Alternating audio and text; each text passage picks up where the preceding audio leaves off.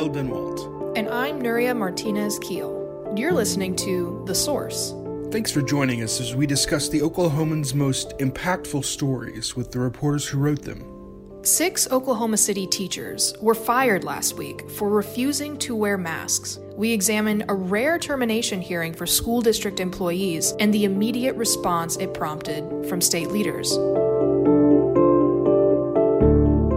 My co-host Nuria has been covering the latest saga at Oklahoma City Public Schools. How did all of this get started? Yeah, I'd say this started on August 13th, when Oklahoma City Public Schools became the second school district in Oklahoma to announce that masks would be required in the district for this school year. Beginning on Monday, we're going to revise our return to learn plan to include a requirement that all students and all staff wear a mask on district property and transportation systems. Obviously, that's flexible for when they can implement and take that away. That not mask mandate, but mask requirement. That's a key differentiation that the district likes to make, is still in effect. And that was first announced on August 13th. At the time, it was a big deal because a lot of districts were operating under the assumption that they were not allowed to do anything like that. There is a state law that took effect this summer, Senate Bill 658, that forbids school boards from implementing mask mandates unless the governor issues a state of emergency for that district's locality. So a lot of these districts were operating under the assumption that they couldn't do a mask mandate. But once these districts started to open for school and they started to see how many kids and teachers were out because of COVID cases and COVID exposures, there were a couple districts that just said, you know what, we're going to pull the trigger on this anyways. And Oklahoma City became the second one to do that on August 13th. Now, who are the teachers that are in the middle of all this? Yeah, there's 6 teachers. 5 of them are tenured. In the K-12 education world, we use the phrase career teachers, but I think the phrase most people are familiar with are tenured teachers. So there are 5 tenured teachers and 1 non-tenured teacher. So the teachers that we've got here, Jesse Paxton, James Taylor, Grace Trick, Nelson Trick II, and Jason Widener are the 5 tenured educators. And you have A.B. Branch Haig, who was a certified teacher in his first year teaching in public schools at Capitol Hill Middle School. The rest taught at Roosevelt Middle School and Webster Middle School. And each of these teachers showed up to work on August 16th, which was the first day that the district's mask requirement went into place. All 6 showed up to work refusing to wear masks. They showed up without masks with them. They were asked to put masks on, and they made it very clear that they had no intention of complying with that district requirement. Are mask requirements in public schools legal or illegal? Yeah, and that's an important question because these teachers said they viewed these requirements as illegal, especially at the time. Law SB 658 was passed by elected officials. They represent the will of the people. When I became a U.S. citizen 6 years ago, I took an oath to follow the law. We as educators should be the moral example for kids to follow. I refused to comply with an illegal mask mandate issued by this man on Friday, August 13th. For reasons of both conscience and morality, I could not participate in an illegal action ordered by this superintendent under threat of termination. But the school district would argue that it is legal. Back when I first talked about Senate Bill 658, I mentioned that it forbids school boards from requiring masks unless the governor has issued a state of emergency for their area, which is a little bit of context. Governor Kevin Stitt has made it very clear he's not going to do that. He said he's not going to do another emergency order because of the COVID-19 pandemic. So if he doesn't do that, no school board can require masks. But Oklahoma City Public Schools Superintendent Sean McDaniel said, this law mentions nothing about superintendents, so I'm going to implement this mask requirement myself. And he actually said he thought that he was on perfect legal footing to do so, that he wasn't breaking the law, that he was following the law, because he said it was specific to school boards, but not to him. And so it's an interesting look at whether it's legal or illegal. A couple weeks later, on September 1st, you have a court ruling in Oklahoma County District Court over a lawsuit challenging Senate Bill 658, where a judge went ahead and said, okay, temporarily, until this case is resolved, school districts can require masks as long as they give families the option to opt out, as long as students can opt out for medical, religious, or personal reasons, then it's okay. You can require masks as long as these opt-out options are available to students. What OKCPS did, though, is they offered these opt-out options to students, but they only said employees can opt out for medical needs. So if an employee has a religious or personal objection to this rule, that avenue is not available to them. And so these teachers all wanted to opt out of mask wearing because of personal opposition to mask requirements. They didn't need a medical or religious accommodation. They never requested that. They just personally believed that they did not want to participate in this. And so the school district then put them into their disciplinary process after that point. All right, so what happens next with these teachers? Are they going to lose their jobs? Right. So basically within 10 days of a teacher being suspended, if you want to terminate them, or rather terminate their employment, you have to make that recommendation within 10 days. So that's why we saw 9 days later these teachers being recommended for a termination hearing before the school board. But around that same time, on September 2nd, these teachers filed a lawsuit against the district. They took the district to court and asked a judge, we believe that, we should be reinstated and that our disciplinary record should be wiped clean.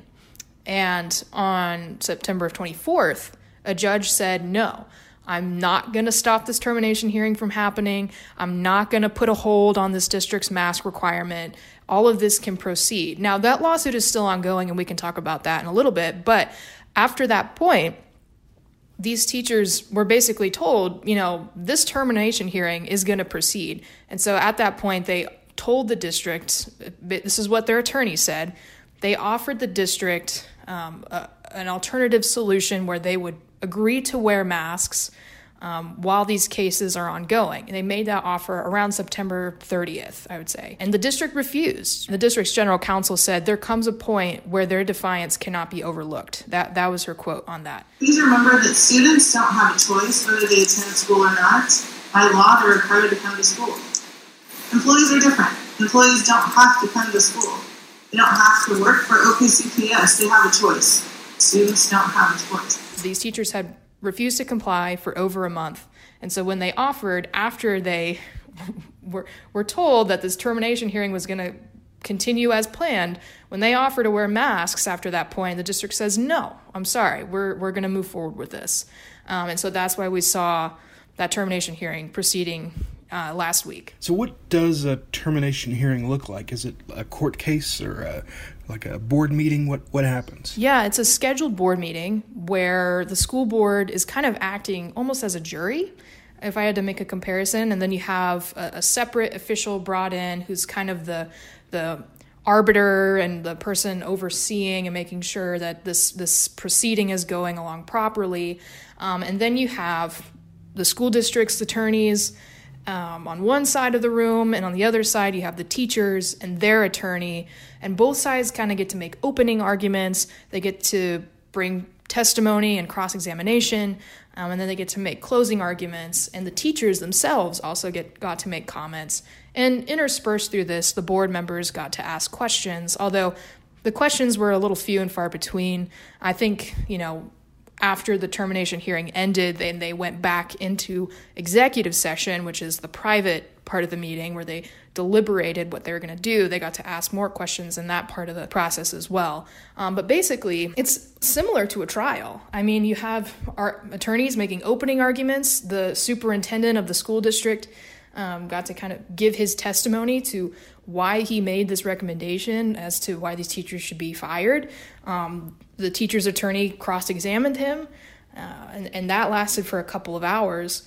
And then these teachers got to make comments of their own as to why, they did what they did, why they, what their perspective was. And then the board went into executive session, came back out and voted unanimously to fire these teachers. Well, let's stay on the teachers for a second. What arguments did they and their attorney have to say? What was the reasoning behind not wearing a mask in violation of the school policy? Right. And so I would say that the primary reason is they viewed this mask requirement as illegal.